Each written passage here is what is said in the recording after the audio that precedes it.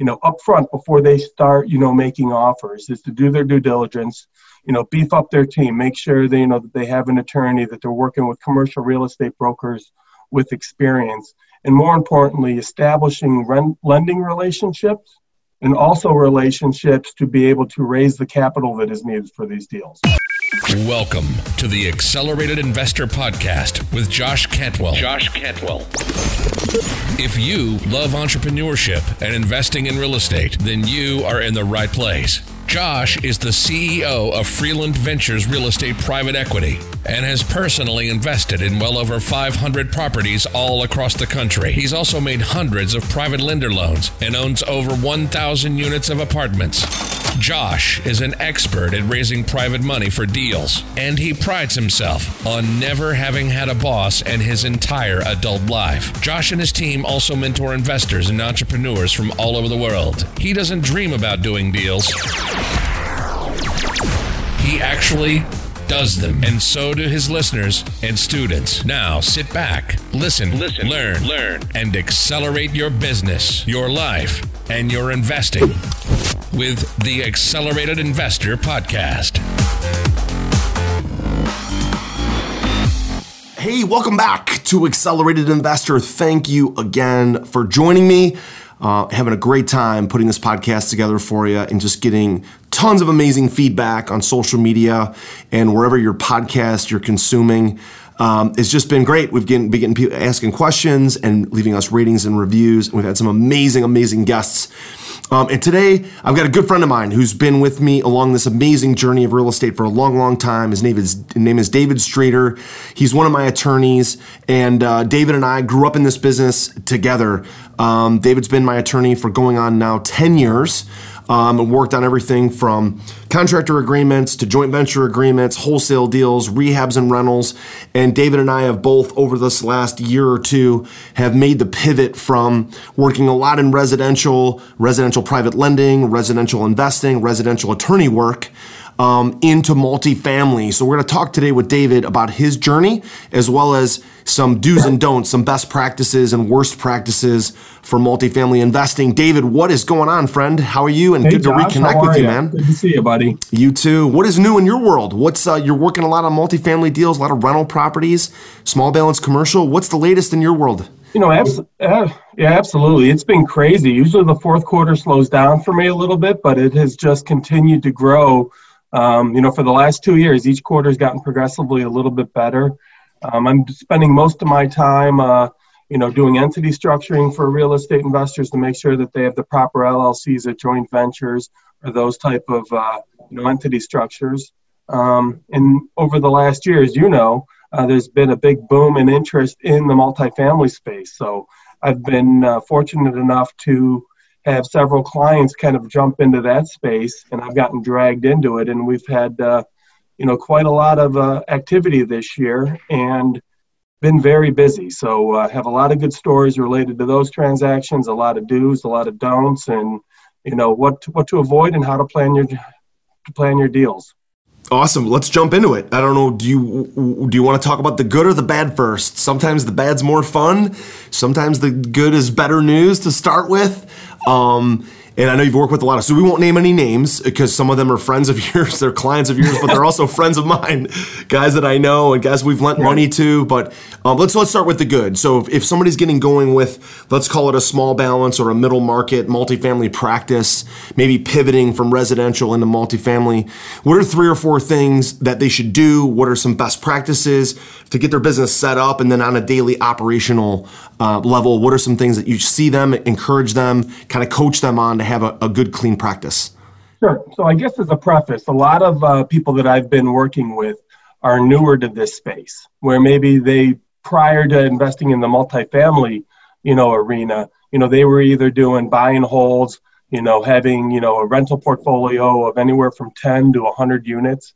Maybe they were just doing fix and flips, and they took that contracting experience that they got from there to buy these distressed apartment buildings and employing it there. So one of the things that I see is that there's just from a transactional standpoint in the big picture, doesn't matter if you're doing, a single family flip or, a renovation of a 50 unit building, the concept is the same. I always tell them a lot of times the biggest difference is the purchase price. There's usually another comma in there. In all of your agreements and the people that you're working with, that's usually multiplied. So it's just my clients that have done really well transitioning into this space have taken a lot of time to prepare to scale their business to handle that additional volume. So I think one of the biggest things a good do is, upfront before they start, making offers is to do their due diligence, beef up their team, make sure they that they have an attorney, that they're working with commercial real estate brokers with experience, and more importantly, establishing lending relationships and also relationships to be able to raise the capital that is needed for these deals. So the guys that actually go out and network and build these teams first are able to hit the ground running when they do find a good deal, because it's pretty competitive out there. As you know, you have to make a lot of offers, to get one deal accepted. Right. And in this space, there's just not as many apartment buildings as single family houses. So, you have less of a pool to draw from. Yeah, I love the fact that you started with building a team, because really in commercial, because the deals are so much bigger, you've got to kind of posture up, and you got to show a seller or a commercial broker that you can close, that you know what you're doing. And a lot of times these deals are off market where they're double lending them. They're getting both sides of the commission. And so you've got to kind of show them and posture up to them that you have a team that you can handle these deals, because they don't want to risk their commission with somebody who can't close. So it makes a lot of sense, right? Line yourself with a great commercial attorney, commercial brokers, lending team, and and capital, private money that you can use for down payments, because these big deals sometimes are so big, you don't have an extra $500,000, $1 million, $2 million, $3 million, $5 million laying around of your own money. These deals are done with joint venture partners and capital investors, equity investors. So great way to get started building a team for sure. What else do you see? Like once the team is built, then what? What are some common do's, best practices for making offers and then running the buildings? Right. So I think you're going to find, as you kind of look back on this, recording and that a do has a converse don't, and a lot of times they go hand in hand. So I think that the step one is once you have your acquisition team in place and you're making offers, and you get to the point where you maybe have a letter of intent accepted. At this point, I think the best thing to do is to make sure that you have a very strong purchase agreement. A good purchase agreement is going to identify the purchase price, the earnest money, all the things that you're used to. It's going to identify a title company, have an accurate description of the property. A lot of times it's more than just one address, or it might be one address attached to 6 or 7 parcel numbers. So you want to be able to do some due diligence on that, make sure your purchase agreement accurately identifies it. And you also, in that initial purchase agreement, you want to have some language in there that gives you some flexibility, that the final identification of the property is going to be subject to verification by the title company when they run the exam. Maybe they find an old parcel out there that wasn't, merged in, but should be part of this. So you want that. And then that flows right into your due diligence, or what you would see as an inspection clause in, your regular purchase agreement. In the commercial space, it's going to be a due diligence section, because it's more than just the physical inspection of the property. It's also the inspection of the books and records related to the asset itself. Also, any contracts that are related. You want to be able to make sure that the seller is going to make a fair and accurate disclosure of all the contracts out there, whether it's laundry room leases, maybe rooftop leases for a cell phone company. All these things encumber the property and can affect the value and, more importantly, the cash flow of the asset itself. So another key component that I find sometimes is a deal breaker. Your purchase agreement should have a strong seller's representations and warranties section. I assume a lot of people listening to this may have been in the residential space before. That's going to be similar to like a residential property disclosure form, where the seller discloses anything wrong with the property that he or she knows about. Well, the reps and warranties are very similar, but it's going to have a wider or broader scope, because it goes beyond the condition. It might also go to, are there any pending lawsuits or liabilities that are out there? Are there any building violations or city violations with regard to the asset? Are there any lead-based paint issues, environmental issues, things like that? So you want to make sure that your purchase agreement has strong seller representations and warranties when you're buying an asset, because this is going to be your get out of jail free card if down the road, you run into a problem. Nice. Yeah, great description there. Love it. I mean, just the purchase price, obviously, the earnest money, that's the easy stuff, right? But the language flexibility, the parcels, the due diligence, the reps and warranties are really, really, really important. Commercial deals are often, like there was a property that we closed on last year, and we all thought it was 735 units. And it actually turned out it was 730 because a building burnt down like 30 years ago. So that kind of stuff happens with commercial, right? You're talking about multiple buildings, multiple properties, potential multiple complexes, multiple addresses. Purchase agreements really, really important. So obviously the don't on this side, right, is using some sort of, in commercial, it's very important to have essentially a custom purchase and sales agreement. So a don't here is what? Using a template agreement that's kind of just off the shelf? Absolutely. I mean, and I have a little story here of something that I just experienced, the past week. I had someone get me into the game late. Literally, they were 4 days away from closing, and this buyer's lender had said, hey, you need an attorney opinion letter on this. And he goes, well, what's that? He goes, well, who's your attorney? He says, well, I guess Streeter is. So he called me up. It got me. And I started digging into this deal. And first thing I always look for is say, give me the purchase agreement. Keep in mind, this is a 68-unit, $1.85 million acquisition. Okay, let's just frame it up that way. I get the purchase agreement. It's a 2.5-page fill-in-the-blank residential purchase agreement. Holy smokes! Mostly put together by a commercial real estate broker. So this broker obviously must have been his first deal. And then, so the contract talks about nothing. It doesn't even have a default provision, doesn't have timelines in it. It just has a closing date, which we're well past already. Wow. And then the amendments that went to this were as equally garbage-like that as the original agreement. And we're, guys in a little bit of a pickle now because the thing was supposed to close this week and it's not going to. But we don't have any fallback language to go on to into the agreement. I mean, both sides are at fault here. And I just told him, hey, if you bow out of this, if this ends up in court, it's going to be a mess for everyone involved. Wow. Yeah. So don't use the 2-page boilerplate purchase agreement, right? Find a guy like David that can craft a well-written, fully encompassing, custom purchase and sales agreement after LOI. That can be easy, kind of states the general terms, purchase agreement, earnest money, general closing date, some basic stuff like that. But then you got to go custom from there. So, you've worked with a lot of guys that have borrowed money from us. You've worked with a lot of people that we know in this space. So what are some other do's that you've seen, guys that are successfully either pivoting out of residential or successfully working in the multifamily space? So you really have to understand the timelines in your contract, because the earnest money, is usually refundable for a period of time. But at some point in the process, it's going to go hard or become non-refundable. That means no matter what happens, you're losing this money.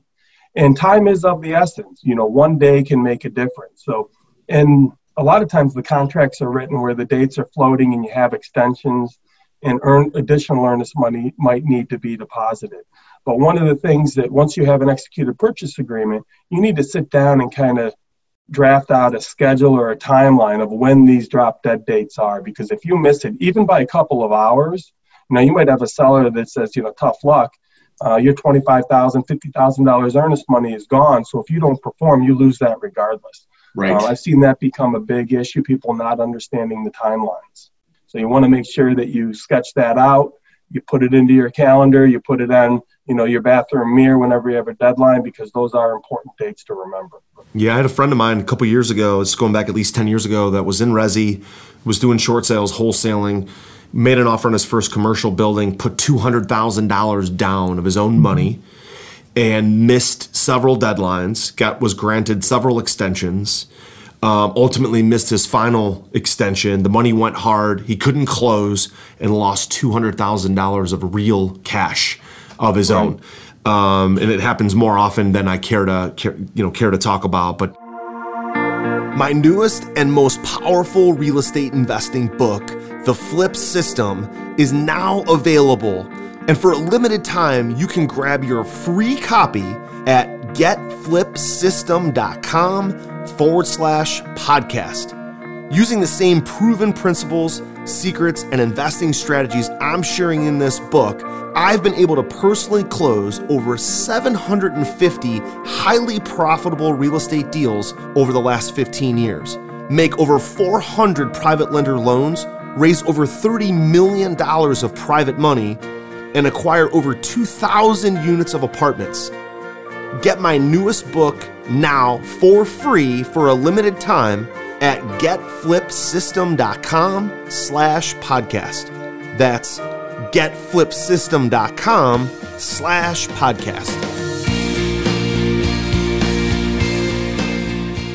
So he lost his marriage over it, and it was a really tough situation. He was trying to do good by his family, trying to do the right thing, didn't really know what he was doing, missed his timelines, missed his deadlines, couldn't come up with the rest of the money, the equity to put down, ended up losing the property, losing $200,000, and losing his wife.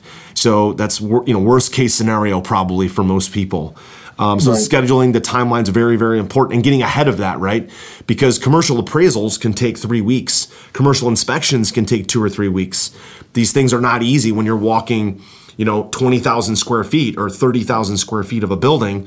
It's not easy for an inspector to just whip this thing up in 5 or 6 days. They've got to walk the building, going to be there for hours and hours, could have to go back several times, have to get in individual units, every single unit. It's just not something that you can get done when you're up against a timeline and just be like, hey, can you get this done in 24 to 48 hours? It just doesn't work that way. Great advice there, making sure we have the timeline.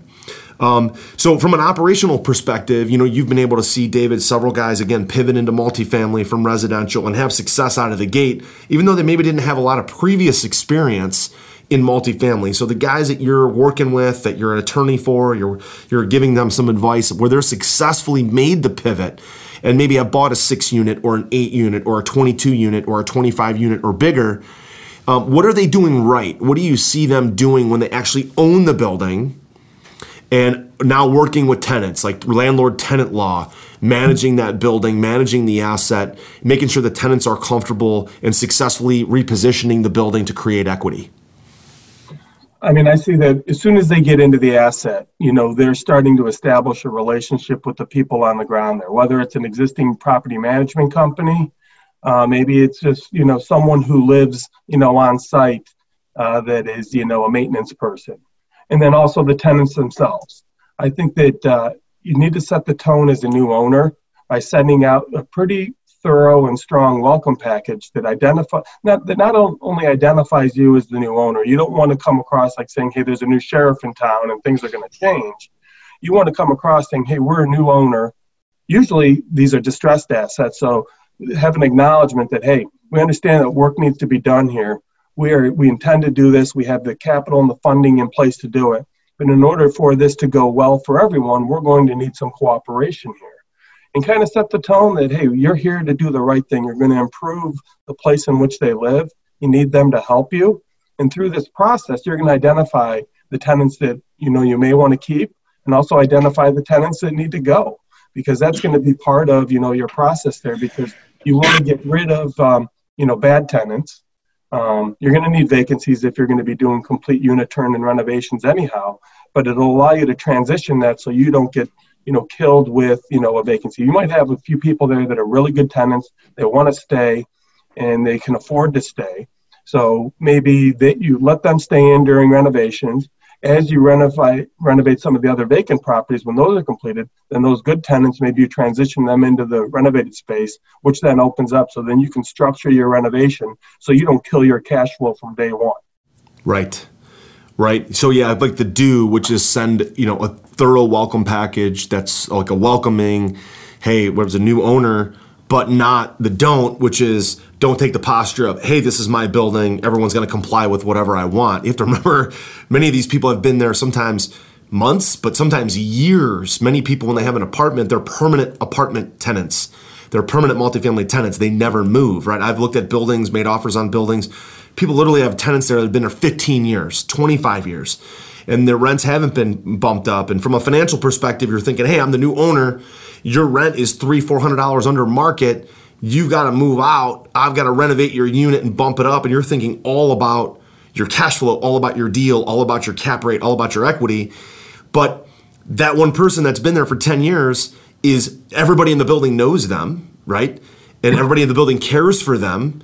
And if you muck up the relationship with that person, you could really have a lot of problems with everyone else. Right. So those relationships are real. You have to be very, very, kind of tap dance a little easy in the beginning and kind of figure out, because we're all humans, right? We all have relationships, and there's going to be some people in that building that might have a little bit louder voice, a little bit more prickly than others, right? You got to definitely manage that. And so sending out a nice welcome packet that's more cooperational as opposed to the demanding, hey, I'm the new sheriff in town, is a big, big deal. Right. And one more thing, one more layer or extension of that is not only establishing relationships with the people in the building, but then also maybe going to the local municipality's building department.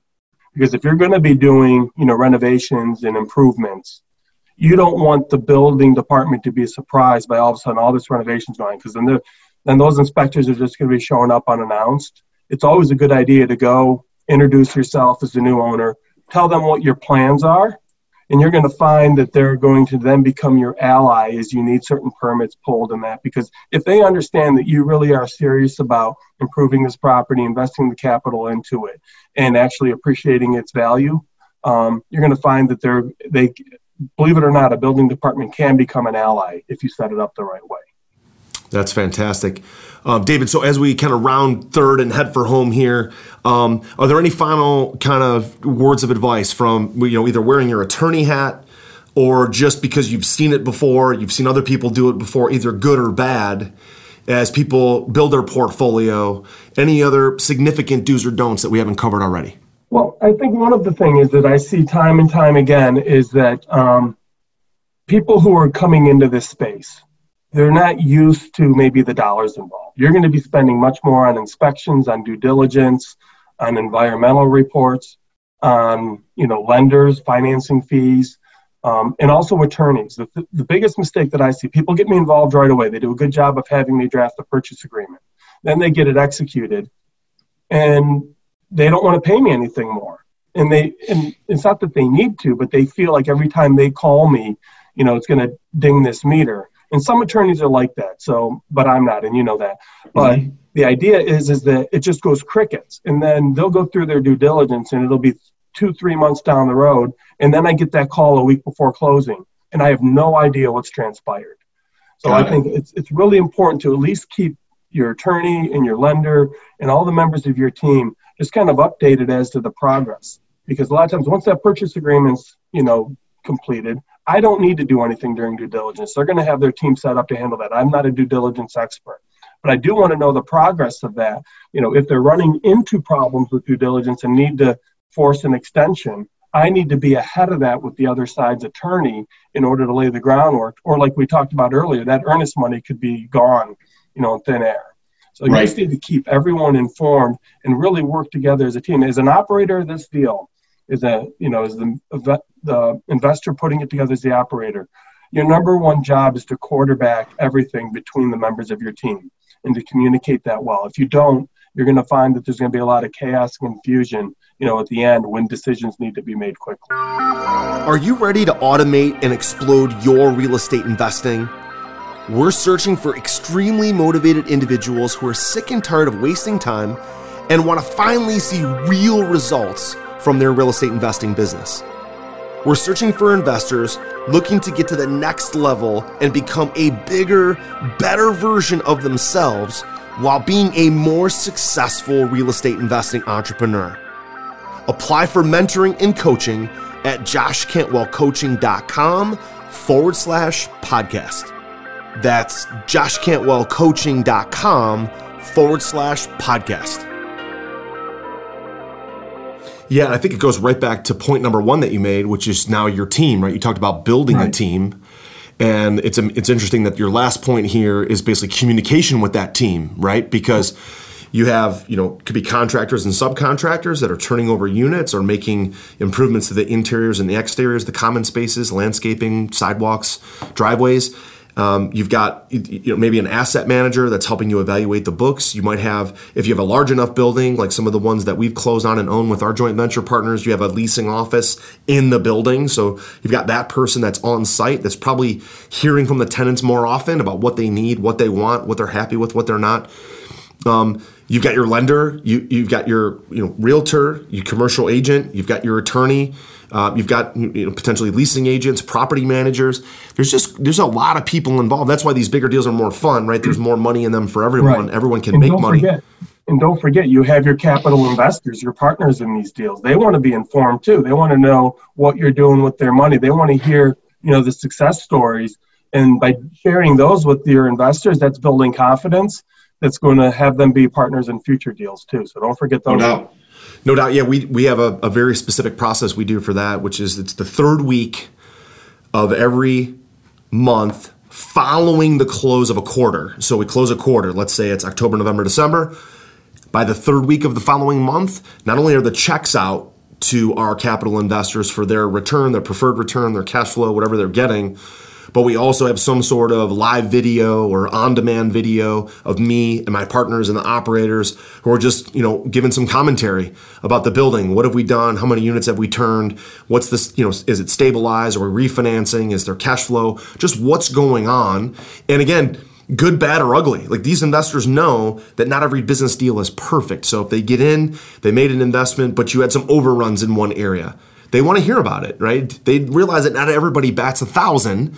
They want to hear about, well, what's the true story of what's going on. And remember, if you're not telling them the truth, then you could cross over that very fine line of fraud, right? So if you know something and you're not disclosing it, and people are investing or continue to invest because they think things are going well, and you're not telling them the whole truth, and information that you're withholding, that's the definition of fraud. So just be honest. People know that there's good deals, there's bad deals. Hopefully you have a reputation of doing a lot of amazing, great deals, and you'll do more and more and more. But people realize not everybody bats 1,000. Things are going to go wrong. Just be honest up front. Do the best job that you can. Right.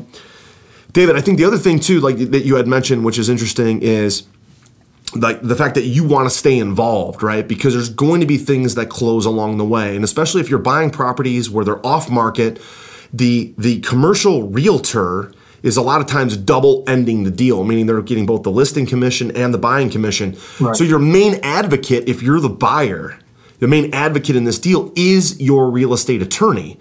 Right? They're the ones that are working through the purchase agreement with you, the law with you. So that relationship is hugely important, because the listing agent may not be able to really just have your back, because they're either representing both sides, or they're really representing the seller and then also just getting that buyer agent commission and really don't have your best interest in mind. Right? So you're really stepping in as the main advocate and giving advice to your client. Right. Big deal. So David, listen, you've had a huge impact on my life over the last 10 years. I just want to, again, tell you in front of our entire audience how much I appreciate you and how much I've really enjoyed our relationship, and to see you pivot into this space as we've gotten deeper and deeper and deeper into this multifamily space has been interesting to see both of us. I'm excited to go to your holiday party coming up. I'm sure we'll have a good time at that. Yeah, that'll be fun. You bet. And David, so a lot of our listeners probably want to reach out to you, especially if they have a deal in Ohio. David practices law, real estate law in Ohio. So if you've got a deal where you're buying a property in Ohio, or you are an investor in Ohio, you should definitely connect with David. Use him for legal services and advice for your deals, crafting agreements and purchase agreements. And he's been a tremendous help for me. So David, if somebody wanted to reach out to you and connect with you to get some help and advice and some legal counsel, where can they reach you at? Yeah, they can always reach me on my direct line, which is 216-407-6644, or shoot me an email at dstreeter, so that's my first initial last name, Street with an ER, at Deemer Law, and that's DEMERLAW.com. Fantastic, guys. There you have it. If you've got a deal in Ohio, multifamily or residential single family, and you need a good attorney, use my attorney, David Streeter. Reach out to him. David, thank you so much for jumping on, making some time for us today. Josh. Thanks for sharing your advice on best practices and do's and don'ts. All right, this was fantastic. Thank you. I'll see you later. You've been listening to Josh Cantwell and the Accelerated Investor Podcast. Leave a comment on our iTunes channel and let us know what you want to learn next or who you'd like Josh to interview. While you're there, give us a 5-star rating and make sure to subscribe so you can be the first to hear new episodes. Follow Josh Cantwell and his companies, Strategic Real Estate Coach and Freeland Ventures, on all social media platforms now, and stay up to date on new training and investment opportunities to start your journey toward the lifestyle you've always dreamed of. Apply for coaching at joshcantwellcoaching.com.